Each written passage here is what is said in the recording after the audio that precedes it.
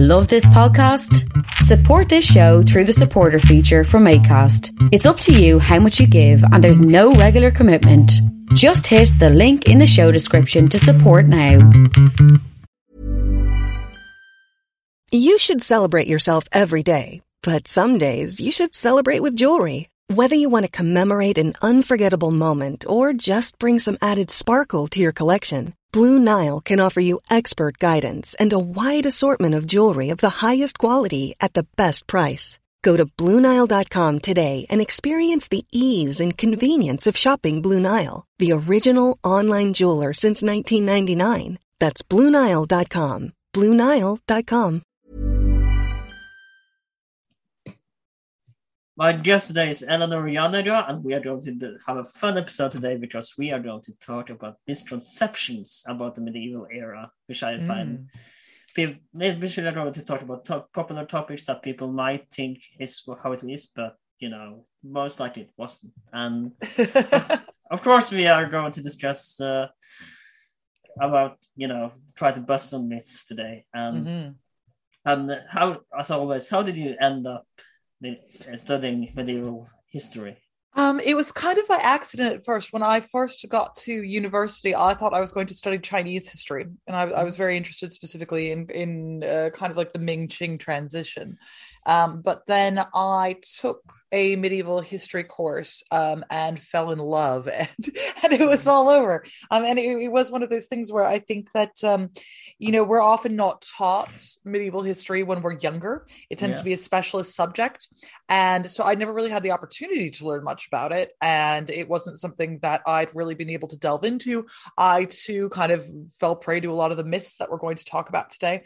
And when I finally had the opportunity to kind of learn more about it, it just sucked me in. And I've been stuck ever since studying the Middle Ages. So, right. Yeah. It is fascinating. And, of course, we're going to start with the medieval era itself, because it wasn't called the medieval era back in those days, right? It wasn't like, I guess I'm in the medieval era now. Right. It wasn't like that. But was it a name for that? Or did they just not care? It's a really interesting one because it's, the idea of the medieval period is specifically modern, right? Because you've got to have more than one era in order for there to be a medieval era. So it's a modern conception of the medieval era is sandwiched between the modern era and the ancient era. And it's incredibly Eurocentric, just to be clear. And it kind of starts with the bookend on one side is sort of the quote unquote fall of Western Rome in 476. So that's like at 477, bang, it's, the medieval era. And then when the medieval era ends is kind of more of a question mark. It really depends on what you're studying and who you ask. So some people say that it's the Columbian Exchange. Some people will say that it is the introduction of chattel slavery. Others will say that it's Martin Luther. Because I do a lot of work on Bohemia, for me, it's kind of the Hussites. So once you have like a successful Hussite rebellion, you've gone too far.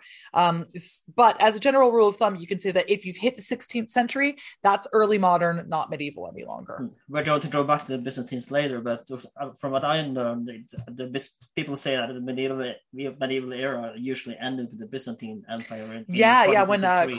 It's like when Constantinople falls, because if we think about it as like they did, as Western Rome and Eastern Rome, then that's a really nice bookend, right? Is that the era starts with the fall of Western Rome and it ends with the fall of Eastern Rome. So that's a really nice, neat one as well. Yeah. And of course, one thing that most people probably think that people weren't always miserable, were they? It wasn't always misery. As the most. Probably a lot of movies depicted that people weren't always. Yeah, it's quite a funny one because I think that we tend to portray the Middle Ages as like specifically dreary. That's one of the things, right? About like it's got no color at all. Everything is just black and white in everybody's heads, and it's gray. And the exact opposite is true. The medieval period is super like gaudy. They really, really love painting murals on walls, and they're all wearing yellow constantly. And, they're having a lot of parties and they're running around, doing all sorts of things. Now, having said that, would I rather live now? Yes, absolutely. I like antibiotics, and I'm a really big fan of. I like living in cities, and could you live without Netflix or Disney Plus? I mean, I suppose I could, but who wants to, right? Right. So obviously things are easier now in a lot of ways, but it's, a huge simplification to act as though everyone was just walking around being miserable. People had really complex lives, and in some ways they were, having a nicer time than we are. They had more intercommunal connection. They had, more things that they celebrated on a regular basis than we do, those kinds of things. But having said that, it's true that pre-industrialization manual labor is really hard, and 80% of the European population are peasants. So, you would have spent a lot of more time plowing than anything else. And that's not necessarily anybody's idea of fun, but there was fun to be had and nice things that happened. Yeah. And the next thing we're going to talk about is, of course, one thing that medieval movies love to depict is tournaments. And you did a review of one. I don't remember the movie. Yeah. But, with the History Hits a while ago. Yeah. And then was it really like that as medieval movies love to depict tournaments, or was it not as big a deal as the movies make it out? So interestingly, there are a lot of tournaments, but the way that tournaments function changes over time. And interestingly, we never kind of show the older tournaments. And the older tournaments, it used to be way more about what they call the melee. So kind of everyone goes in and fights each other all the time. And jousting and things like that, they come along much later in the period, and they kind of actually come into their own as a huge thing more in the early modern period. So you'll see Henry VIII jousting all the time and things like that. It's not to say that jousting didn't happen, tournaments didn't happen, they absolutely did, and they were something that people really liked. That's one of the pleasurable things that medieval people enjoyed, was going to tournaments. The only thing is that the last duel is kind of, it's, which I reviewed in that particular video. It's an interesting one because people think that it is historically accurate, but it's actually based on literature. And it was it's based on a book written by a medieval literature person, not a medieval historian. So it's not necessarily accurate as in this is a thing that happened. It's accurate as in here's a piece of literature that says that it happened this way. And those are two different things, right? I don't go around saying that King Arthur was real, even though there's lots of medieval pieces of literature about King Arthur, right? So that's one of the differences. But yeah, you do have a lot of tournaments. People really like going to tournaments, but it's an interesting one because it's a really elite sport played by the nobility. But everyone likes to kind of go and have a bit of a like a football game now. How people will just go and watch celebrities if you won the games, was it like celebrity status that we have now? Oh yeah, absolutely. So it's if you were a very well-known jouster, you would be famous, and people do kind of travel from country to country and court to court, making their living doing this. It's kind of seen. It's an interesting one because it's considered somewhat unseemly by certain quarters. So, for example, the church is really down on tournaments. The church doesn't like them because it's totally possible to die while you are in a tournament. And it was kind of like gladiator games from ancient Rome, right? Yeah. It's gladiator games, they're the intention was that people were going to die. In the tournaments, they were not wanting you to die, but people did die, because it's quite easy to get injured when you're running at another guy on a horse with a stick, and for example, the King of France at one point in time dies because his eye gets injured in a tournament. So the church comes down on the side of saying that tournaments are sinful because, you're risking your life for absolutely no reason. And really, if you're going to be doing kind of martial things, shouldn't you be doing that for God? Something like that, but nobody really church ruined all the fun, doesn't it? Yeah, I know. That's the thing, is that the church really wanted everybody to go on crusade. That's the thing that they wanted. So, if you are just having a fun time with your mates, that's gonna not go down. That's a sin. Yeah, exactly. Something similar is that duels weren't really that common as the depicts. Yeah, it's that tends to be another one of those things based on literature, right? Because a lot of literature is written about duels because they're quite interesting, aren't they? That's an interesting thing. You can understand why people would write about them, but people are not actually walking around dueling every 5 seconds. That's not really something that does happen. You do certainly get instances where it happens, but it's just that we have a lot of records of whenever that happens. And if you consider that we basically got a record every time it happens because it's really sort of newsworthy, then you realize that it didn't actually happen that often, right? So it's kind of like because we think it happened so much because it didn't happen so much. Because that's... Yeah, if think of it like a plane crashes, right? You hear every time a plane crashes, so you kind of think, oh, this is common, but actually it's not, because you hear every time a plane crashes, absolutely. Right? Yeah. Speaking of the church, they were, also again, I'm going to refer to the movies as they shown. They weren't that all powerful, were they? As they depict. Yeah, so this is a really kind of important thing. I think that people kind of tend to show the church as this really mighty structure that was really able to interfere with people's lives, and that's just not the case. And in fact, it takes a really, really long time in the medieval period for the church to even start really functioning as a legal entity at all. So it kind of takes really up until what we call the high medieval period. So, think about that as sort of like the 10th century to the 12th century, 13th century, for the church to really get off the ground. And until then, it's quite fractured. The Pope is mostly just like the Bishop of Rome, and that's basically it. There isn't really a kind of consensus on how things happen. And the church starts kind of taking off as having more prestige after Charlemagne ropes the Pope into crowning him at his coronation in the year 800. And it's really not up until that point that the church has any power at all whatsoever.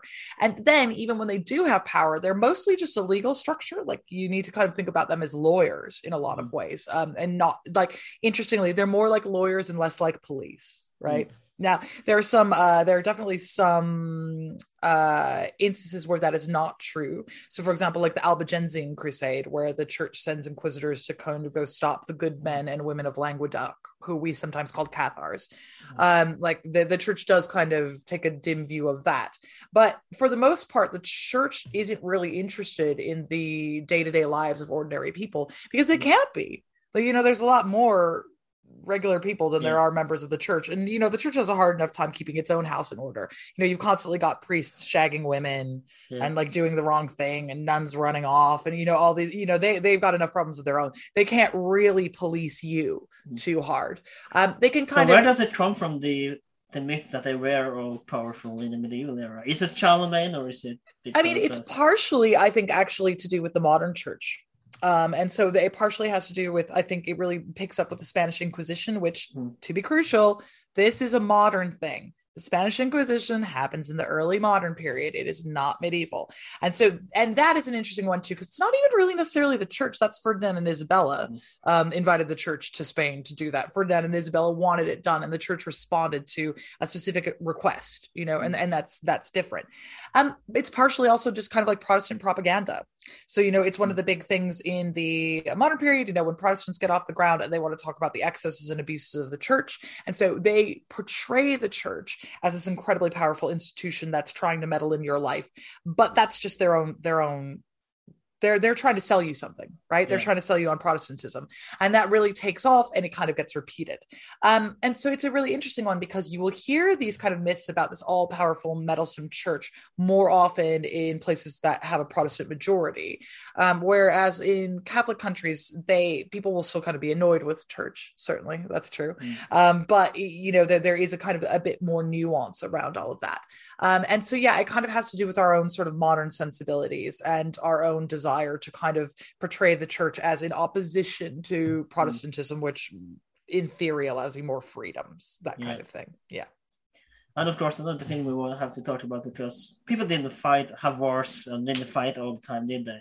It was periods of peace back in those days as well. Yeah, were there wars in the medieval period? Absolutely. But if you look at kind of like the 1,000-year spans of time that we're talking about, it's not sort of, you have to kind of like look at Europe as a whole, and say, in order to have that going. And, the same is mostly true of modern Europe. And indeed, there's no period that was bloodier or worse for people in Europe than the 20th century. That's the one where the most people got killed. And we don't say, the modern era is just full of war, and that's what the 20th century was about. That's not the way that we tend to characterize things. But the 20th century saw a lot more people killed in wars, a lot more people kind of sucked into that. And, that's it's also wars a lot different. Is there kind of raiding and pillaging during medieval wars? Yes, absolutely. But the war machine itself is not such like a well-honed instrument at the time. So, you have weapons that are a lot less effective. A lot fewer people are killed in battle if you actually have to walk up and stab them. Yeah. right? It's really, really difficult to actually stab people. Whereas it's a lot easier to kind of shoot a gun and kill someone. So in general, we find that death rates are lower in war. And, there's wars, but again, it's just like airplane crashes. We're always studying them, right? So that tends to be the thing that you hear about. Like you hear about the 100 Years' War because it's so crazy. And even then, the 100 Years' War, it's kind of off and on. Depends on the season. I was going to say for the Black Death. I was going to say about the 30 Years' War as well. The war where there were breaks. It wasn't 30 years straight fighting. Yeah, exactly. So people take a break. They wander over there. Other things happen. So, to characterize it as a particularly like fractious period or a period where there is a lot more war is just incorrect. It doesn't really hold water. Were there wars and battles? Yes, absolutely. Is that the thing about the medieval period? No, I would not say so. Yeah. And as well, people didn't fight in the winter for obvious reasons. Yeah, like it's just you just couldn't. If you are kind of relying on your army being able to pick up provisions as they go along in the winter, you're not going to be able to do that. Travel becomes much more difficult. Without, again, when there are no trains, there's no cars or anything. You've got to do everything on foot and horse. You can't be going through snow in order for that to happen. So it just doesn't happen in the same way. Another thing I want to take up is that if you read any pre-19th century books on history, historians love to point out that nationalism wasn't really a thing until the 19th century. And as we discussed this in the episode about nationalism as well, where if you belong to, let's say, York, you were a Yorkian, if to put it that way. Or if you belong to London or Manchester, you were from Manchester, you were from England, right? And borders were just for kings and royalty, right? Yeah, exactly. And I mean, there are a few sort of, I think that the big way that people kind of thought about themselves as Christians, that was their thing. And what they could point out what a foreigner was, right? They would say, okay, well, that person is a foreigner. But, people didn't really go around saying, oh yeah, hi, look, I'm English or I'm Bavarian or something like that. It simply wasn't the same. You will see in places where there's a big linguistic differences, sometimes that being pointed out. So for example, I do a lot of work on Prague, and you got a lot of German speakers and Czech speakers, and there is a kind of lot of back and forth about like who speaks what and what they do. But at the same time, a lot of people speak both Czech and German, so it like lines become blurred. You don't know exactly what is happening there. And that can also be kind of confused because the word for nationality and language or tongue is the same in Czech, which is jazyk. And so people will sometimes go back and like, oh, they're talking about the Czech nation. And it's like, are they, or are they talking about language, So, this idea that here's a border and this really matters to people who like regular people, that's not the case. It matters to rich people. It matters to the nobility because they're interested in taxation. But for the people who are paying the taxes, a lot less care is taken. We'll put it that way. And we do kind of, on the Python, I should kind of point this out in the Holy Grail, where you see the peasant digging dirt that they don't know who King Arthur is because he's... the other way is that because he hasn't got shit on himself. But they kind of do point it out that they don't care where they're from. They just, far as the peasants in that movie were concerned, they were from that place. Yeah, exactly. People tend to talk about that they are from a village or they are from a city and that sort of thing. Even to say that they are from a larger locale is probably not something that they would do. They don't necessarily see themselves in that same way. They see themselves as tied to their community. And so they would talk more about their community than anything else. And so, a foreigner might not even be what we would think a foreigner is, but say, you live in some small village and someone comes from the nearby city, you might consider them to be foreign, And of course, that brings us to the next point, which knights didn't really rescue maidens in Eve, did they? If they were about to get married and they didn't want to get married. Yeah, it's a pretty low on the ground instances of a maiden. Has it happened at all, or is that just fairy tale? I mean, I'm actually trying to think. Not really. It's a trope in literature that comes up a lot, but that doesn't mean that it actually happens in real life. And knights for the most part they fight wars. They collect taxes. There's a lot more tax collecting goes on as a result of knighthood than rescuing any damsels. And the idea that people would kind of like rescue women from arranged marriages is kind of a strange one because, for the nobility, who, the knights are members of the nobility, like they might be lower members, but to be a knight means that one is a member of the nobility. Arranged marriages are the norm. And no one is really kind of expecting anyone to marry for love. The idea that someone would marry for love is pretty much completely foreign to people in the medieval period. So, the idea that you would rescue a maiden from what is essentially her destiny, right? It just doesn't make any sense. Yeah. What you would see a lot more of is knights writing love poetry to women who are married to a guy they don't really care about than rescuing them from anything.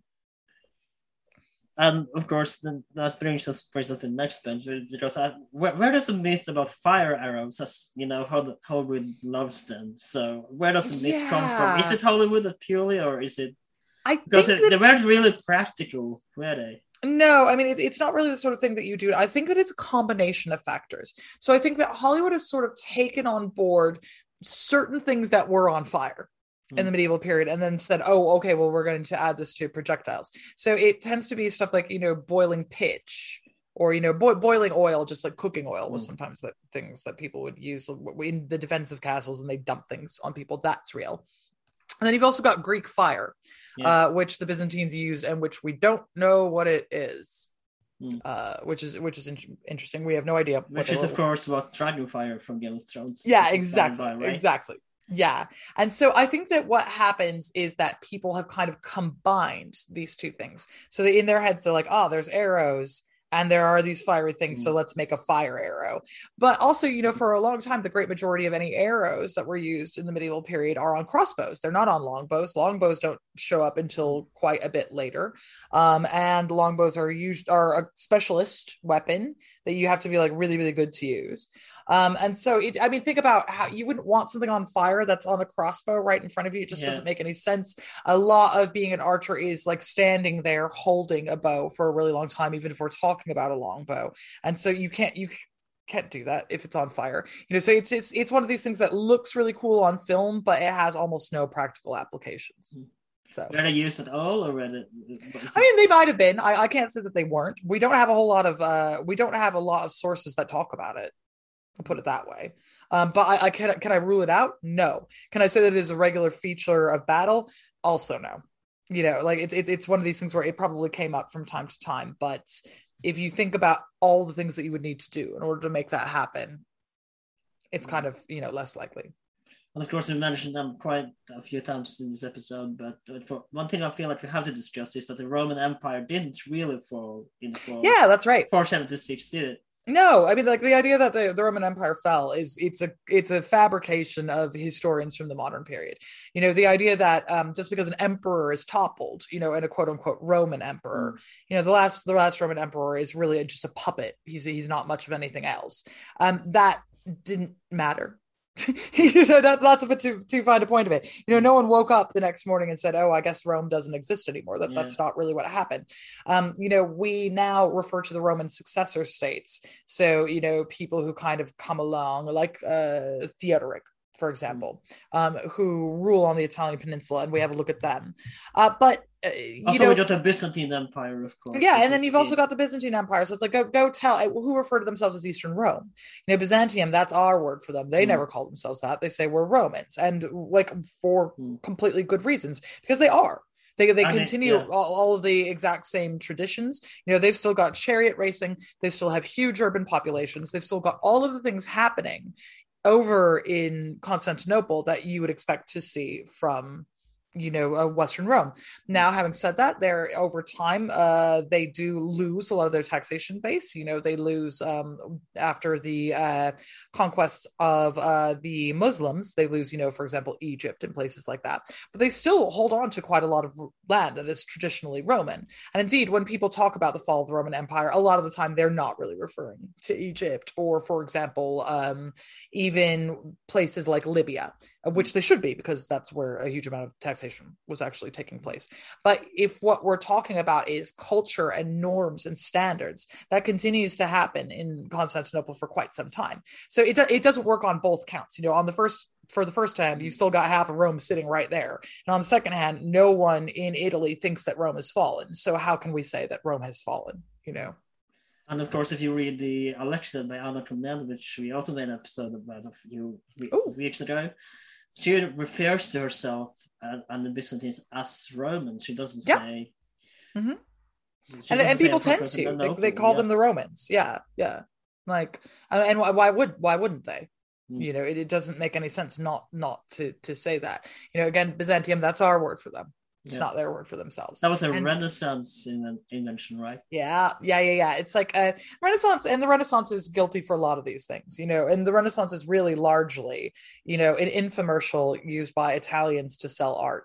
And, you know, a lot of people on the Italian peninsula had a dim view of what they see as kind of like a fall from prominence of Italian culture in Europe generally. So they partially come up with a story about how the Middle Ages is bad, because what they're saying is that anytime that Italians, not that there is a concept of Italians at the time, but anytime that the Italian peninsula is not considered, you know, the center of government and culture, that's necessarily bad to them. And so they talk about a fall of Rome because they're constantly trying to revive Rome. They're constantly trying to bring Rome back. And by that, they mean they want to place it as the center of Europe, and they want to be the most important, like, cultural and political hegemony that there is. So they're always kind of pushing back but you know, you've also got the Holy Roman Empire as well, which incorporates a lot of the Italian city-states. And, you know, the idea that they were not Roman is, again, that's a modern take. It's not really theirs. And of course, it's because of the Byzantines that we had the Crusades in the first place. Exactly, because the Crusades happened because they want some help getting their land back. That's really what it was about. You know, they were losing rather a lot of ground to, you know, the various Muslim emirates. And so I believe it's the Umayyads by the time the actually Seljuks, I believe. It's the Seljuks, it's the Seljuks, So there's the Seljuks up top, and they're losing, you know, lots of parts of. Either it was the Seljuks, and I might be wrong, but I think it's Abbasids. Yeah, and it's the Abbasid Caliphate by then. Yeah, the Abbasids have toppled the Umayyads. Yes, so they are losing a lot of ground. They're losing a lot of taxation bases. A lot of this comes back to taxes. I keep bringing up taxes, but it's because taxes are important. They're boring, but they're important. And so they ask for some help from the church because they say, "Oh, well, we can pay this as a religious thing. Wouldn't you rather Christians were involved?" The church stirs up a bunch of trouble, and it turns out that Western Europeans don't care as much about upholding Byzantium's claim to land for taxes so much as they do kind of romantic ideas of coming to the east and taking over Jerusalem, which goes so. You know, the First Crusade is pretty successful, but all the ones after that are absolutely, you know, what I would say, I would not call them successes, but you would think we all know how the Fourth Crusade went. Yeah, right. Badly, you know. And you would think that we could have learned something from the fact that when Europeans come over here trying to meddle, it doesn't go too well after a little while. But, you know, we like to just keep doing the same thing over and over again. So, you know. So why does the medieval era have such a bad rep, kind of? Put it that way. Okay, so partially, you know, it's, you know, these pesky Italians and their idea of the Renaissance. That was a very effective propaganda campaign. And it's hilarious because it was just all invented to sell Michelangelo's art, which is, you know, if you look into it for more than 5 seconds, you know, it's the idea of a Renaissance in this way is a product of this thing that's called the Lives of the Most Famous Painters and Sculptors, which was made by Vasari's to sell art, and more specifically to sell Michelangelo's art. And he talks about how bad art was up until the point that Michelangelo came along, and there's a rebirth, quote unquote, of art. Now, to extrapolate backward from that and say, you know, someone's preference for one particularized art style means that, you know, 1,000 years of history is bad seems silly, but there's some other reasons on top of that. Partially, it has to do also with kind of like the modern predilection for empire and colonialism, right? So what we're kind of looking for in the modern era a lot of the time is a precedent for what it is that we're doing. right? Yeah. So when Europeans show up in America and they are colonizing all over the place and they're doing some light genocide and they're doing a lot of slavery and things like that, they go looking around for precedents for it. And, you know, lo and behold, there's Rome. And Rome is a noted colonial slave empire, right? You know, 40% of the Italian peninsula during the height of Western Rome are slaves. And so we start writing history saying, oh, you know, things are better when there's an empire. Yeah, like, oh, yeah, empires. That's when things are running really great. Everyone is happier. Stuff is better. Things are always good. And the medieval period doesn't give you that, right? The medieval period doesn't give you just like one big story about how it's completely okay to dominate everyone around you, right? Because it's more like smaller and local things that are going on.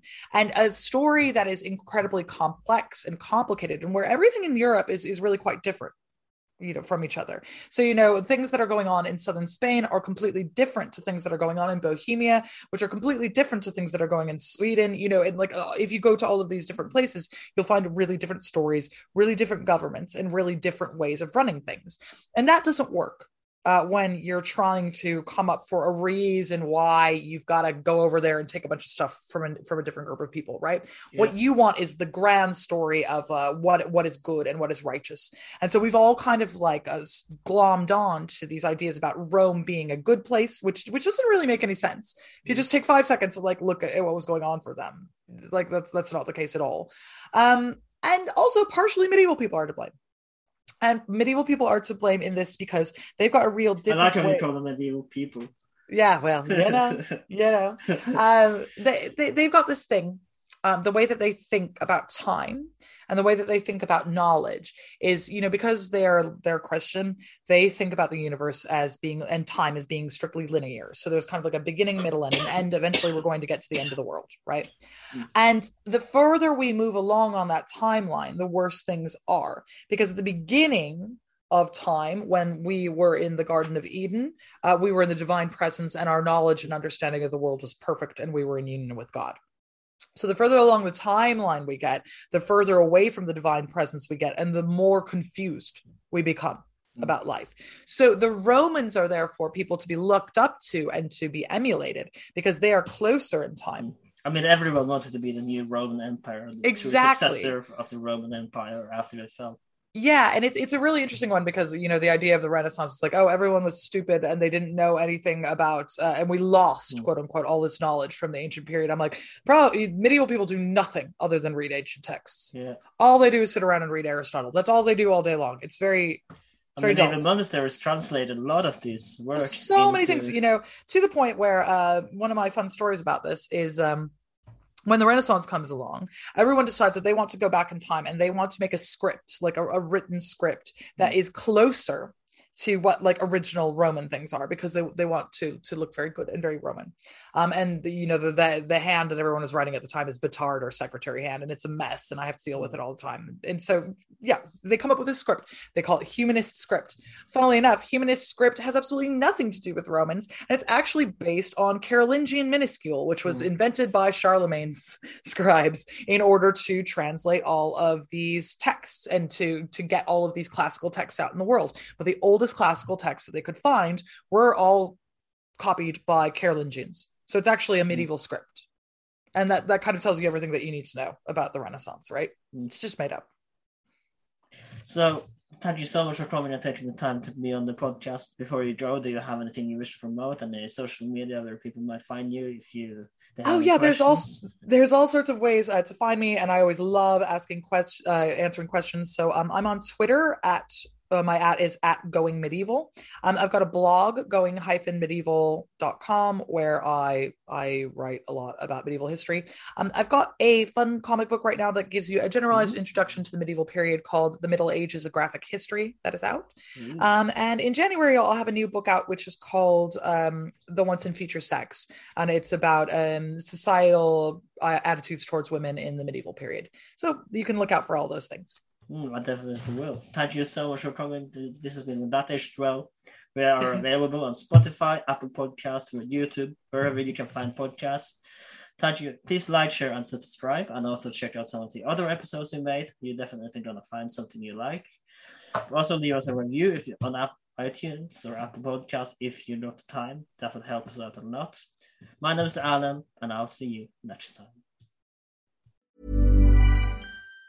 Even on a budget, quality is non-negotiable. That's why Quince is the place to score high-end essentials at 50 to 80% less than similar brands. Get your hands on buttery soft cashmere sweaters from just $60, Italian leather jackets, and so much more. And the best part about Quince, they exclusively partner with factories committed to safe, ethical, and responsible manufacturing. Elevate your style without the elevated price tag with Quince. Go to quince.com/upgrade for free shipping and 365-day returns.